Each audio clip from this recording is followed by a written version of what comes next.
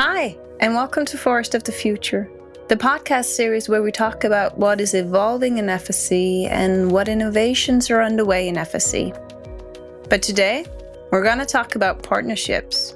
Good partnerships, bad partnerships, failed partnerships, and those partnerships that might just surprise you. I've invited 3 people to have a conversation with me on this. They will be introduced in the interview, but I promise you that all of them have heaps of experience with partnerships. We're going to talk about how you know who to work with and who not, how partnerships evolve, and what their biggest concerns are for partnerships moving forward. The audio for this episode was recorded live during the International World Congress for Architects, UIA 23, at the FSC Lounge supported by the EU LIFE program. So if you hear a bit of background noise here and there, that would just be because we're in a giant building with lots of people and stuff going on around us. But luckily, we also had an attentive audience right in front of us with lots of questions at the end. Enough introductions. Let's start learning from them. Welcome, all 3 of you. Thank you. So today on the panel, we have Kim Carstensen, who is CEO of FSC. Then we have Mette Boye, who's from WWF Denmark. And we have Ulf Johansson from IKEA, who's head of Global Forestry and Supply. Is that Wood Supply and Forestry, yes. Wood Supply, So close. Okay. Well, thank you for coming here. And Ulf, perhaps we can start with you. What was your first experience with partnerships? Yeah, that's a big question, Loa. I think my first experience was actually a bit painful because I would like to believe that we are an entrepreneurial company in IKEA, and that means, of course, also stretching the goals, trying new ways of working and so on, and that means also that sometimes you fail. Looking back on those failures, of course, we learned a lot from them, so I'm not regretting them, but it was very much about not really doing the homework and securing that the companies or entities we decided to partner with did share the values and the principles that should be in a partnership. We call it strategic fit in IKEA, that we really have the fundamentals in place, or then that you rather were maybe seduced by two nice promises and deliverables that were not based on capabilities from our partners. And of course that points back at ourselves as well. Mm-hmm. What was it that went wrong there? Very concrete examples where we had failed when we misjudged the partner's ability to actually deliver what they promised. Mm-hmm. This goes across. This can happen anywhere in the sector. And that we didn't share then the principles. And principles in a partnership, for me, that is like transparency, for example, being open. Because problems always occur, right? When you work hard, when you have high ambitions, but you need to be open with them and have a solution-oriented approach then. Mm-hmm. And that will never happen if you don't have the long-term objectives together.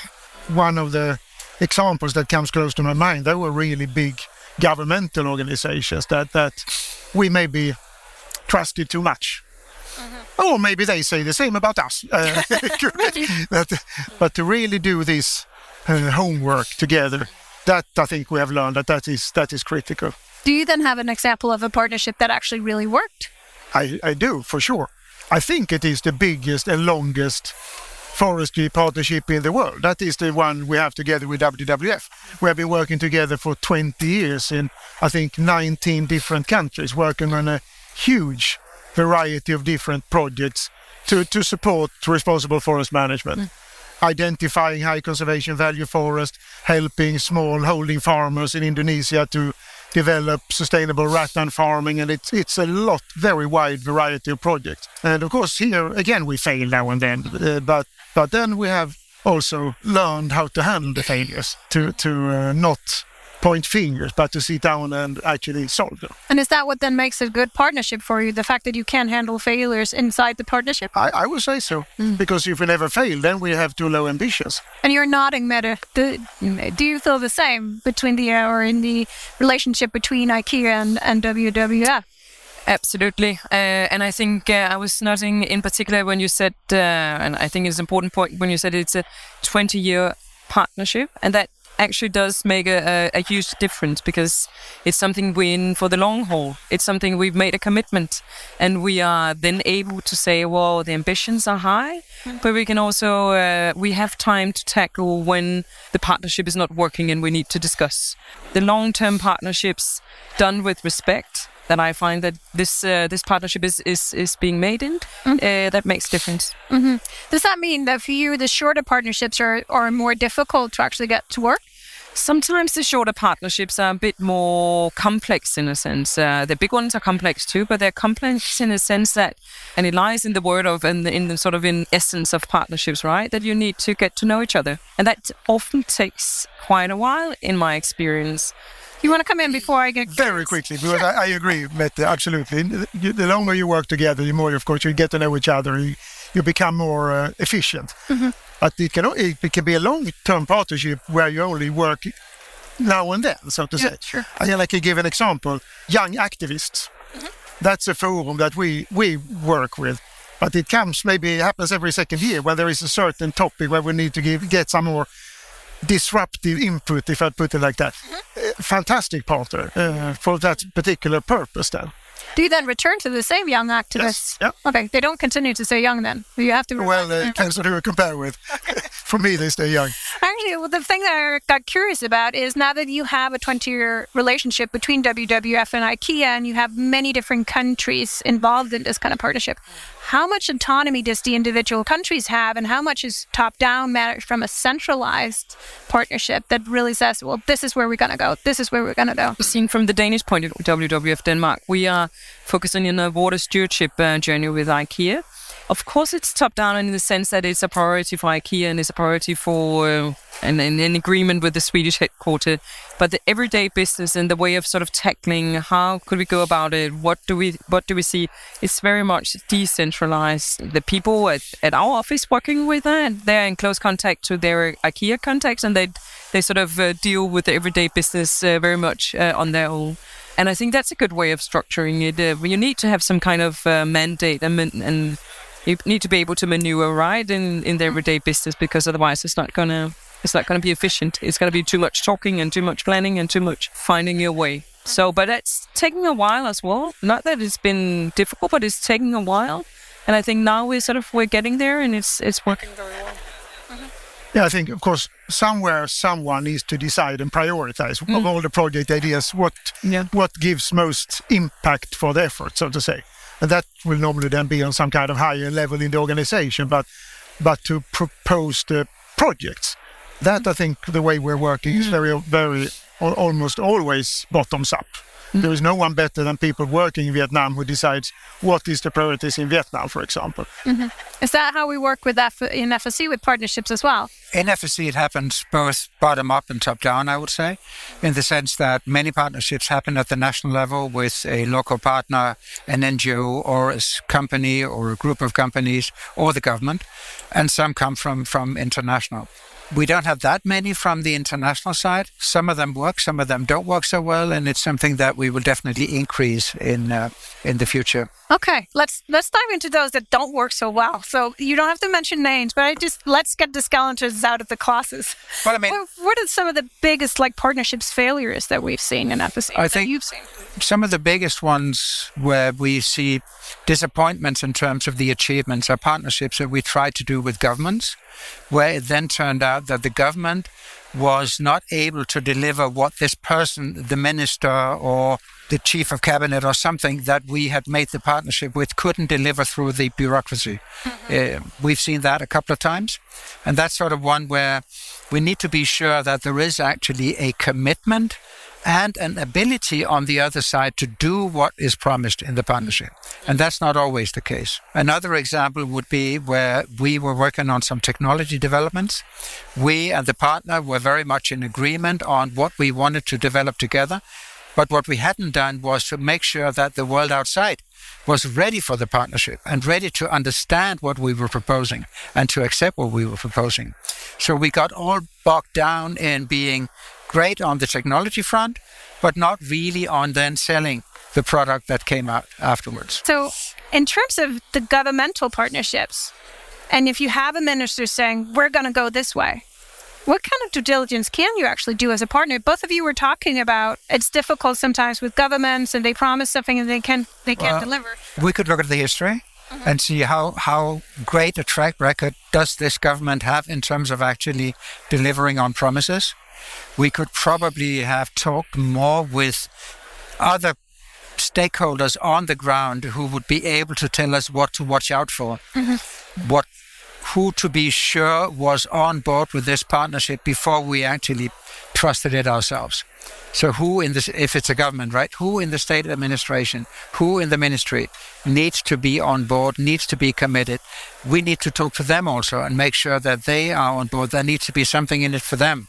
So it needs to be not only with the top. And would that, you think, require local participation for the ones who talk to these people who are below the ministry? It would completely necessitate local knowledge. So we would need to have people on the ground who know the people that we want to partner with. It would necessitate local interaction so that we would be able to talk to the right people all the time. Yeah. Is it the same for you in IKEA? Do you have to make sure that you have local knowledge, local partnerships? Yeah, I think it's absolutely critical. And luckily, of course, many of the questions we are working with goes across politics, because governments comes and go. That we know. And of course, it's not good if all of a sudden the new government steps in and has completely different objectives. So that's maybe sometimes something to keep in mind as well. Yeah. I'd like to get to you, Mette. If you were to give us a surprising partnership, something when you tell people at a dinner party, oh, we're actually doing this, that they go, oh, I didn't know you were doing that. Do you have such an example in terms of a partnership? I do have several, actually, but just to pick out one, it's our partnership with the Velux company, the Danish company that makes rooftop windows. Many of you probably know them, but it's a Danish family-owned company. They've been producing since 1941. The surprising part of that partnership is that it's a 20-year-long partnership with a very high ambition. It's actually just 1 out of 2 companies in the world having that ambition. The ambition is to make up for the carbon they've emitted in scope 1 and 2 since they started their production in 1941. And they want to make sure that they've contributed to the same amount of that many tons, 4.5 million tons of CO2 by the end of 2041. They want to say when they turn 100 years that they've made sure that their historic CO2 emissions are actually dealt with. That's one of the sort of most evident examples, I think, of surprising partnerships. And just to clarify, you say it's a 20-year partnership. So is it 20 years since you started the partnership, or did they, from the point in time where they said, we're going to do this, commit to 20 years into the future? They committed. We started the partnership in 2020, and it has a 20-year lifespan, our partnership. The calculation of the CO2 they emitted goes back to 41. Mm-hmm. Okay, wow. Was it difficult to get them to commit to 20 years? Yes. It was difficult and extremely complex. They asked us, and we said the ideas they had in the beginning was, no, it doesn't really work. That would be greenwashing. They returned and said, okay, can we co-create this? And then it was actually a co-creation, finding out how could we scope this in a way that met their ambitions, but also matched the way that we are working in the world and with our projects. We're going to return to the topic of greenwashing and the risk of greenwashing in partnerships in a little while. But before we do, I'd like for each of you to take your notepads and write down a word for me.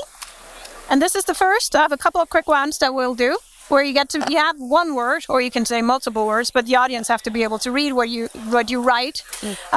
So please tell me, what is the most important reason to work with partnerships?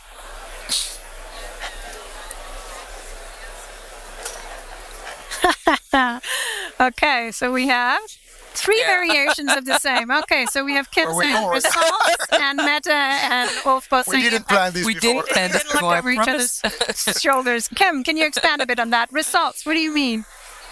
I mean that together we can do things we can't do alone.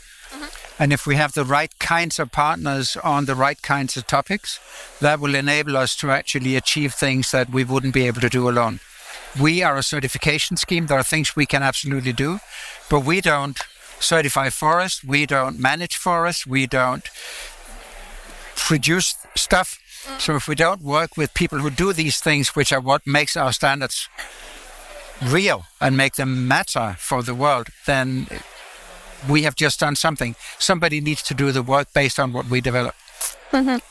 And Ulf, you're saying impact. What do you mean? We have always realized since a long time back then that we can never do things alone in the way that we can do by working together with all kinds of partners. It's NGOs, it's certification systems, it's government organizations, the research community, and so on. It's amazing how much we have learned in IKEA by working with organizations like yours. Mm-hmm. It has increased the competence and broadened the competence a lot among people in my team, for example.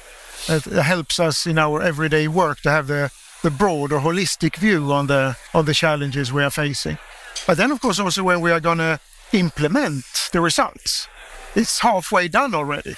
If we have had a number of partners working on the same thing, it's well known and society is ready for what's coming. Mm-hmm. So it builds another kind of speed and confidence in what we do also when many more organizations are involved. Mm-hmm.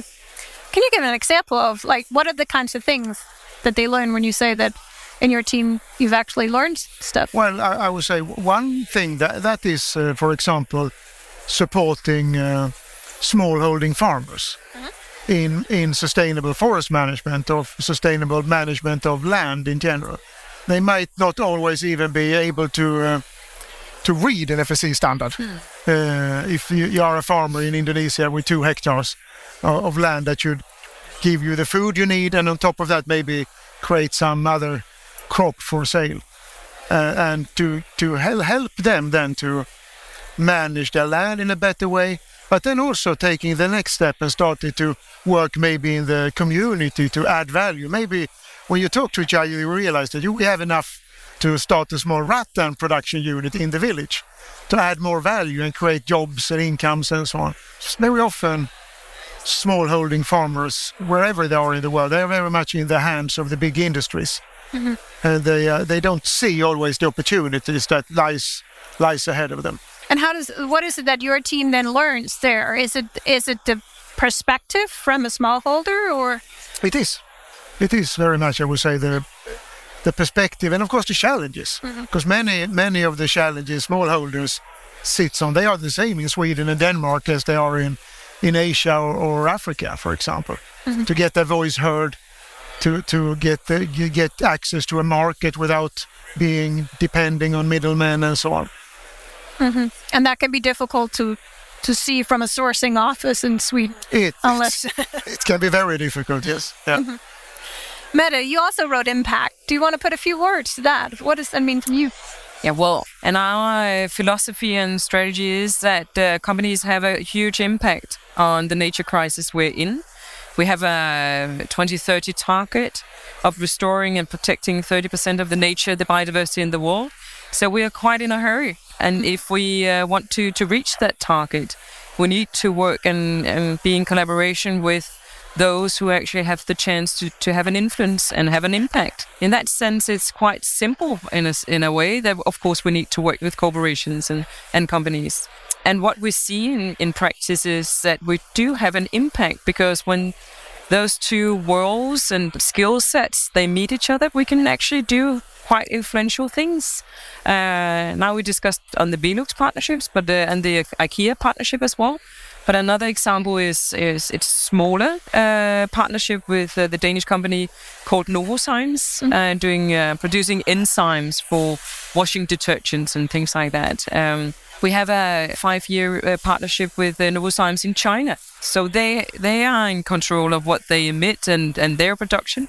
But we are collaborating on trying to get a collective action around that water basin in the Shanghai area, and contacting the government, the civil society organizations, all the different stakeholders in that area to go together to make sure that they are not a clean fish in a dirty pond, as we say, to find solutions that are actually much wider. And we can do that via that Novozymes partnership. And that's an impact that it's not feasible for Novozymes to do that. You need to have local government contacts. You need to know how you work your way around. You need to know the other companies that our WWF office might work with in other partnerships. And at the same time, we only have that access because we have Novozymes on the side. So you're saying that your whole strategy is built around partnership. Has the way that you work with partnerships and your view on partnerships in WWF, has that changed over the years? Yes, it's changed very much for being mostly philanthropic partnerships, and then more marketing-focused partnerships, and then moving into more transformational partnerships. So that's sort of the development we've been seeing over the years. Could you give an example of each of those so that we put it, what does it mean when it's a philanthropic partnership? Well, a philanthropic partnership, we would still have those, but it's a company, it could be a foundation or a regular company saying we want to donate some money for saving this iconic species in Ecuador. So that's our philanthropy. We want to give you this money, and then hopefully you can report on the impact and the results that project has. Then there are more sort of the marketing partnerships where we try in collaboration to build a consumer awareness on plastic pollution, on textile, the problems with extremely intensive consumption of textiles, something like that. More consumer awareness, and that would be a marketing partnership. And then we have the transformational partnerships, and that's where we, in collaboration with a company, say, well, we're gonna enter into this partnership, but we are focusing on the long-term transformational elements of this work that we're going to do together, and we need you as a company to commit to that journey, that change, that transformation. And that's much more complex and with a much higher risk for the company as well as for us as a NGO.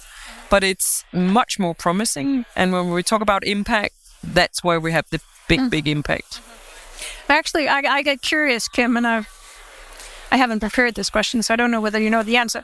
But because when I look at the partnerships that FSC has had over the years, they seem to follow that same pattern. If here you go, here's a bucket of money. We now want something that's marketing claim to now we want to change things. In your experience, what is the tendency now? Is it because what you said, Mette, was we have to convince the company we want to do a long-term thing. It's a longer-term partnership here. In your experience, is it FSC approaching companies saying we want this? Or is it now the companies approaching us saying we want to make a big difference? Can you help us? I think it's both. I think a lot of the initiative actually comes from either government or from private corporations. I think this trend of moving from wanting money to wanting exposure to wanting to change the world is something we're all seeing. I mean, we're seeing the climate crisis, we're seeing the biodiversity crisis, we're seeing social crises, and we know that things have to change fundamentally. And therefore, we're all looking for that transformation. That goes for companies, those who really want to do something. It also goes for some governments, and it certainly goes for the NGOs, and certainly also for us. I mean, one example of that, I would say, I would call it a partnership with USAID to work together on finding ways to enable indigenous peoples to both better their livelihoods and also to secure their rights, and finding ways to change the way that they can get a voice in the world. Because we believe that in itself will be transformational. So it's not for the money, it's not for being known, it's actually for enabling them to transform the world. I don't think that could have happened 10 years ago, because neither we nor they would have sort of looked at it that way. Maybe the indigenous peoples themselves did, but they did not have enough voice. Now they do have enough voice, and that's what we want to make even bigger. Ulf, is it the same? I can't help but wonder what happens in the corporate world. You're now the corporate representative here. Do you actually get approached by other companies saying, should we join forces and make an impact together on XYZ agenda? Or do you go to the NGOs and from there join the partnerships? I would say it's both.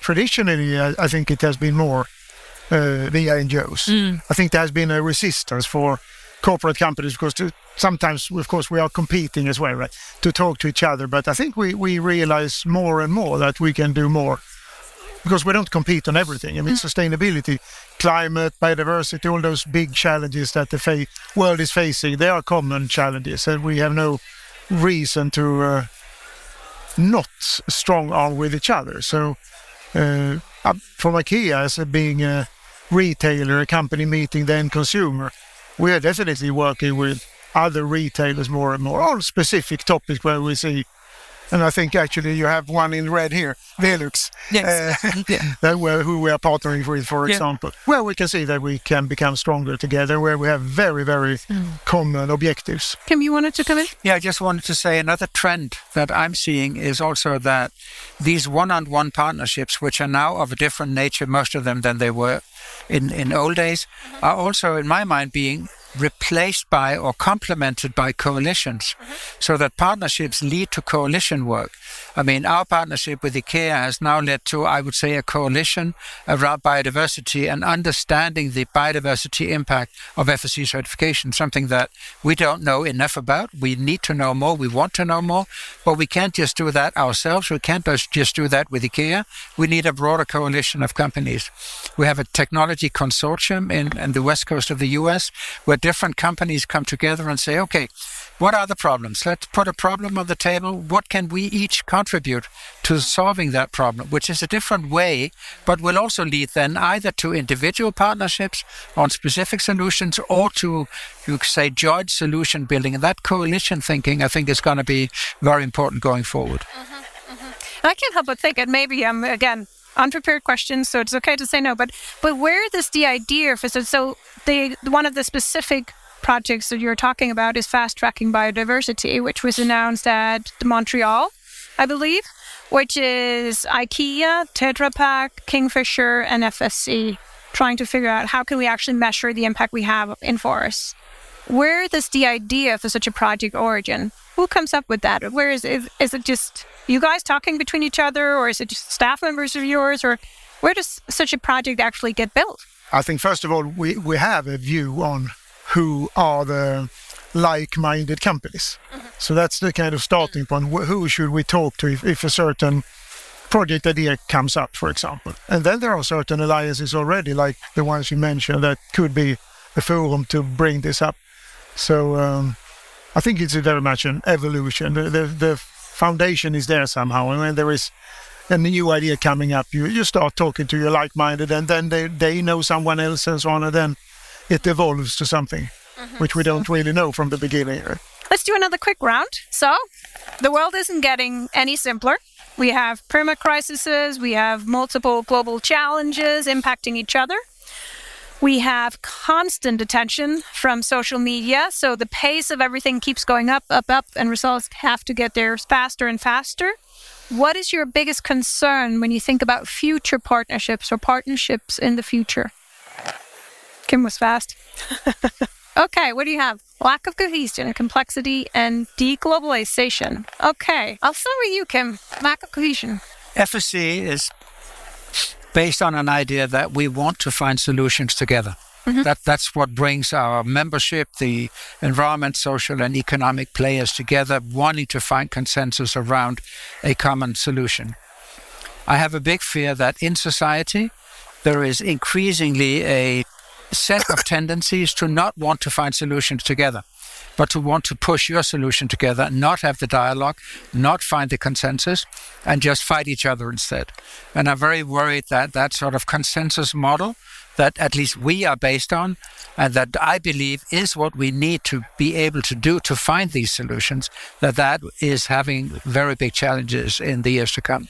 Do you have any ideas on how we might combat that? Become credible in actually delivering solutions. The constant social media attacks is about greenwashing, is about we don't trust this, is about all sorts of other things where we don't actually deliver. So I think we need to be able to prove that we can deliver results in this way. I think we can, but we need to be very focused on results and to be doing that rather quickly. I guess it's sort of linked to your word of deglobalization. You want to put a few It's words? very much linked. I think I don't know if I can put it better than Kim already did, actually. But of course, what we try to do in IKEA, that is to use our business, our volumes, and our global reach to drive the transformation that we want to see. That we all agree on that must happen. And when then other dimensions comes in, that cuts off this opportunity, which can be all kind of political incentives or like we see now, even war in the worst case, that hinders using business as a good way to drive change. That is a big concern for me, and it can be everything from trade barriers, export-import bans happening in one country. Then you can be almost sure that then there will be a counter legislation in another country that doesn't create any value for anyone. But that is, of course, very impactful when you want to drive this change. And this is a big concern for us. We want to show that big companies can also be good companies. And it is the big companies that really has the power and the volumes to drive this change. But it has to be based on some kind of global consensus. Yeah, and I guess the natural thought pattern in most people's heads is big company equals bad. That's what you hear sometimes, yes. Yeah. That's what you hear sometimes. Small companies are good. What about you, Mette? You wrote complexity. Do you want to expand? I wrote complexity, and it's I'm the conservation director, right, in a nature-focused organization. And as I said, my motivation and my colleagues' motivation is that we have a nature crisis, and we have very ambitious targets in 2030, and we hear on an everyday basis, of course, of the different consequences of the way that we're living, climate-wise, nature-wise, and so on. So that's sort of my reality. That's what we're trying to tackle. And in that task, we hear again and again, now we tackled and we are tackling the climate crisis. Do we really need to discuss the biodiversity crisis now? Mm-hmm. Can we wait a bit? We have a social crisis as well. There's so many crises. You said it yourself in the introduction. So that kind of complexity, so many crises, can we tackle that at the same time? Can we do it in the speed that we need to? That kind of complexity, I find could worries me in the sense that it might be, well, now we've done this, we cannot do the next thing. So I think the big challenge is, and that goes for corporations as well as organizations like WWF and FSC, everybody else, is to try to find combined solutions, show that it can actually be, if not simple, then be manageable to actually tackle the social side of it, the nature side, biodiversity side of it, and the climate crisis all in one concrete, hopefully somewhat simple solution. And that's what we're trying to tackle. And I think we've come a bit of that way. We worked with something called nature-based solutions, where we actually try to show and have good results showing that nature can actually be the way of trying to solve the climate crisis as well. And it's only done in collaboration with local people.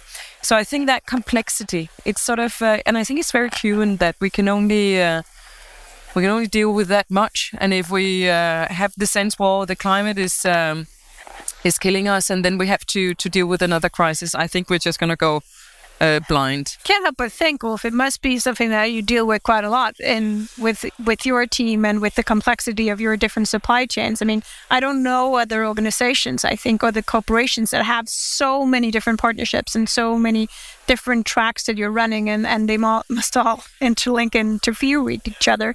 How do you actually choose where to focus and spend your energy? It was difficult. I think it's difficult. I need to think a little bit, but I mean, I think first of all, to concentrate or kraftsamla, as we say in Swedish, that has been a part of our, let's say, ways of working always.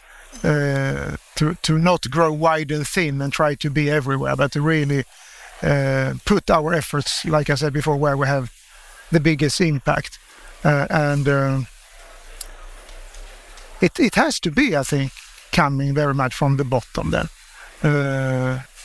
and working in partnership to understand, like I said, learning from organizations like WWF, where are really the big challenges in the world, and then put them look at them through the lens of IKEA. Where do we have a big footprint? Where can we make a difference, actually?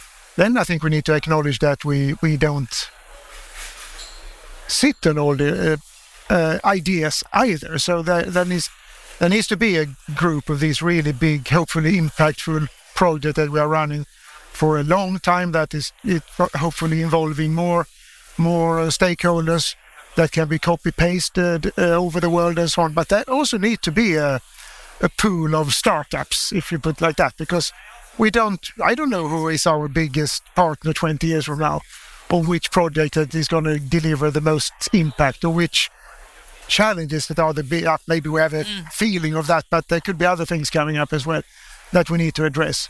Again, the entrepreneur has to be here in this as well to, dare to explore new things, step out on thin ice.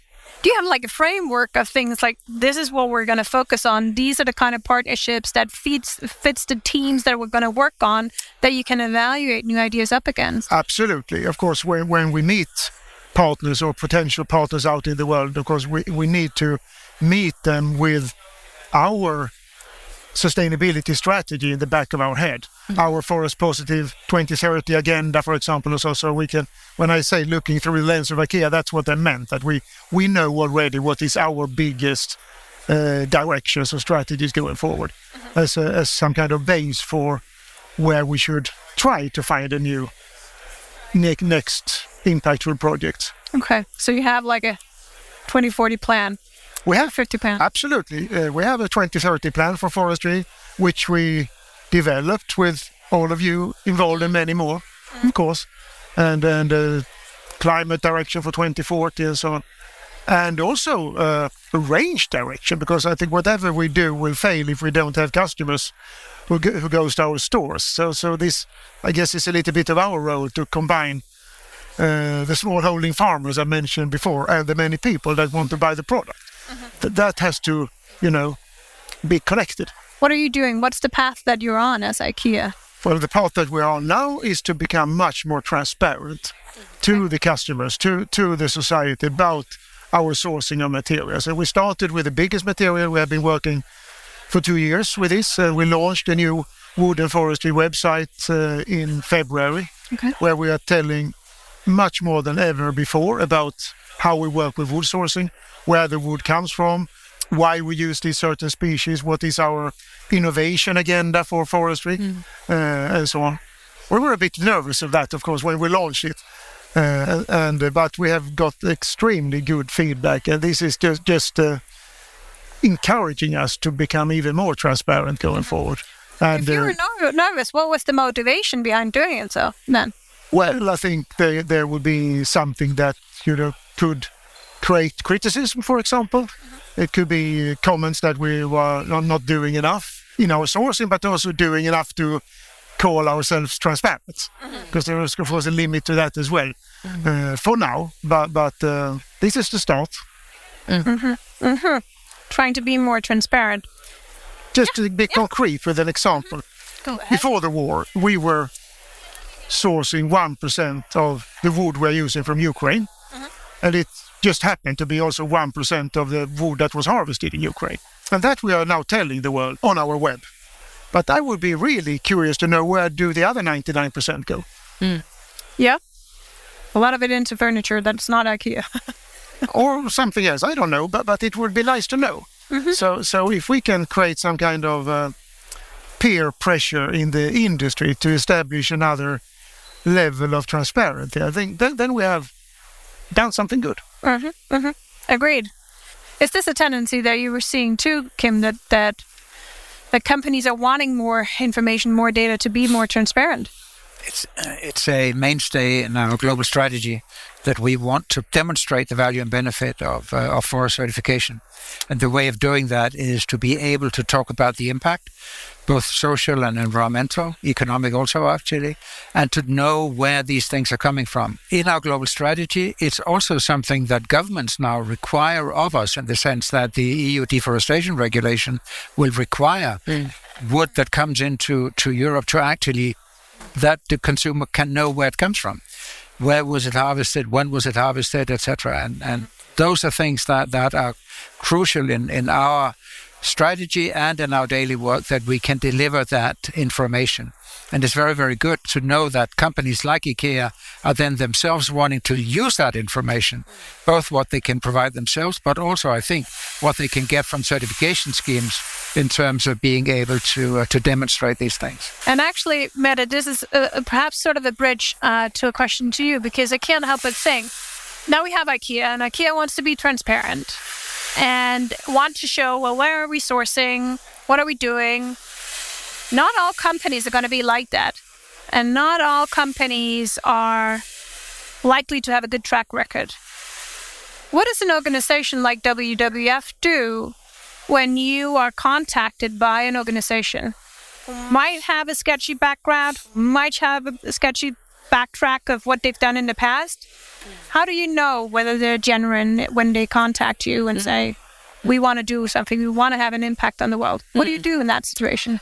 2 comments. I think when it comes to transparency, what we see right now is a major regulatory push that's just about to enter the stage.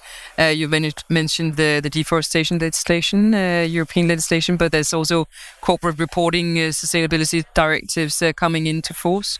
And so there's a major regulatory push on transparency, and we need that, because not all companies are willing to take those steps, as you've mentioned, IKEA have done on that part. So that's a good thing. But to answer your question on what do we do when a company asks us, can we do a partnership? We have 3 lists. Mm-hmm. We have one list, which is a blacklist of companies that we do not want to work with. Companies are based where their main production is based on fossil fuels, oil and gas companies. Then we have a grey list, and that's a very big list actually. And then we have the white list, and that's sort of the easy peasy ones. But the grey list is with the majority of companies that we cannot deem them out and say, well, we're not going to work with you, but we need to enter a dialogue, and a very serious dialogue. We need to enter a due diligence process. We need to test, is this actually a commitment that goes into the heart of the corporation, or is it something sort of more superficial? I think your point in the beginning on the commitment is very important here as well, because that way we have experiences that it fades out. It was a good idea, a new employee wanted to do something great, but then it faded out after a short while, and that's not a good partnership. We have these lists, and we have long checklists of what should be in place, lots of dialogue, lots of back and forward, lots of meetings on as top level as possible in order to get the management commitment, and then contract negotiations when we enter into that phase. I'm going to come to the audience questions in a second, but I'm just curious, Kim, do we have such a rigorous process in FSC as well? Do we have lists? We do have lists, yes. We do? Or we do have criteria for companies, at least in terms of whether we would take money from them or not. Uh-huh. And we would have some of the same companies on the no side. So yes, we do have that. We don't have formal lists in terms of who would we be willing to work with if it was not about getting money, because that work could articulate itself in very many ways. But one thing we do have, and that's something that is extremely important for us, is that we now have developed the methods by which companies can show whether they're serious, and they can actually begin providing remedy for conversion that they've done, or forests they've destroyed, or social values that they've destroyed. So we now have the tools by which they can actually prove that, yes, we want to shift from the bad side to the good side. And that could then become the basis for a partnership. But first they need to prove that they're actually doing something, and that they're taking it seriously and providing results. Mm-hmm. Yeah, and I really hope that whole framework gets on the ground and working. We have a question from the audience down here. Hi. So we talked a bit about how companies can participate from different scales. So my question is, how can smaller companies participate early on so you do good from the beginning instead of sort of forgetting to be part of the whole conversation to then get on a blacklist or what could happen? Mette? Well, we work with different sizes of companies. One example is a smaller company called Slow Coffee, actually doing coffee production in Africa and in Asia as agroforestry. So having the coffee plants within the forest and in collaboration with the local communities. And we've been a part of that, and our Finnish sister organization have been in partnership with the Danish company right from the beginning when there were, I think, 2 or 3 people. And now they're growing. But they've been part of that conversation from the beginning, trying to find out how could we help each other in finding the local contacts. How could they use the partnership with WWF in sort of opening some of the doors that they needed. So we're very keen to be a part of sort of a process of growing and finding the common ground in that process to get it right from the beginning. And just to add, I think it probably doesn't start with the desire to be a partner. I think it starts with the desire to do good. And there are other ways to do good yourself by being certified, by following some regulations, by following some best practices and things like that. And that you can do, and you can describe it, and then you might earn the right, so to say, to actually become a partner with one or the other entity that would be relevant for you. How does a small company become a partner of IKEA? The way to do it is to show strong will and the commitment and the values that we have in a good way.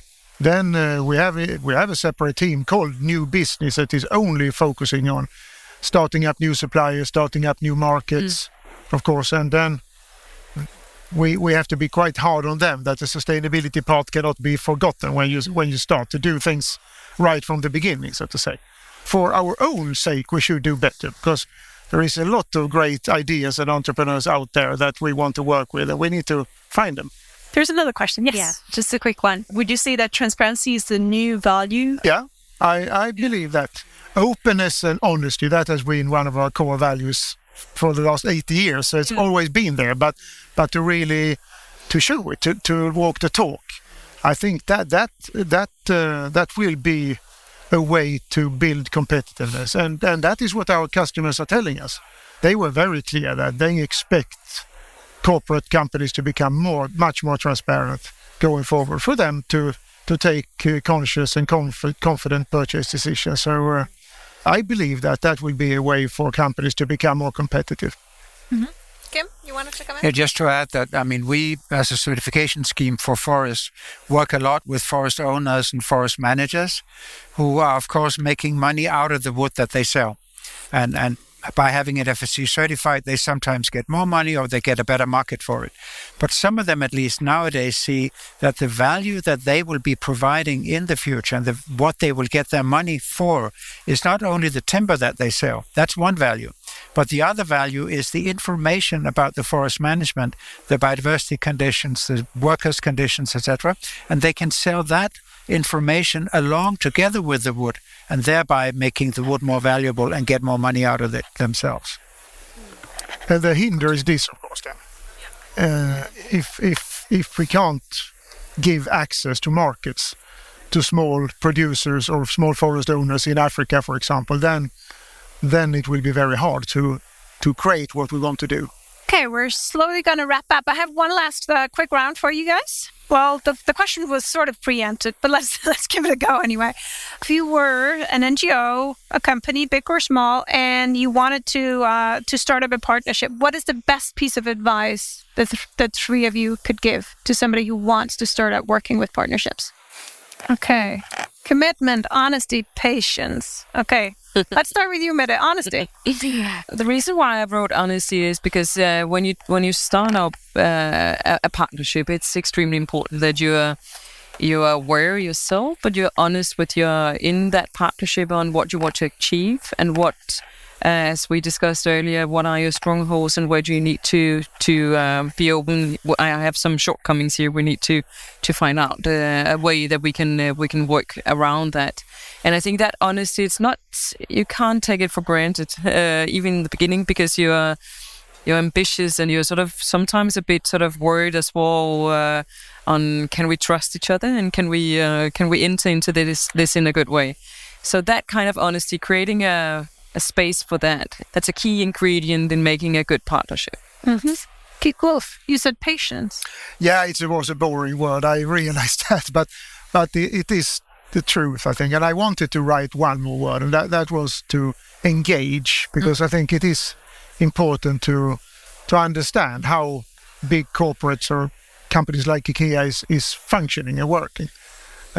So use open sources, talk to people at IKEA, whatever. So your proposal, it can be a very small thing, but that somehow it addresses our priorities and our challenges.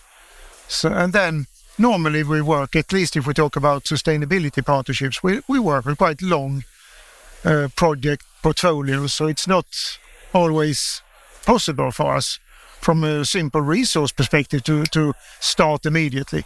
It takes some time sometimes. So some patience, stubbornness, or hard work. Being annoying is on the edge of being annoying. Yes. Yes.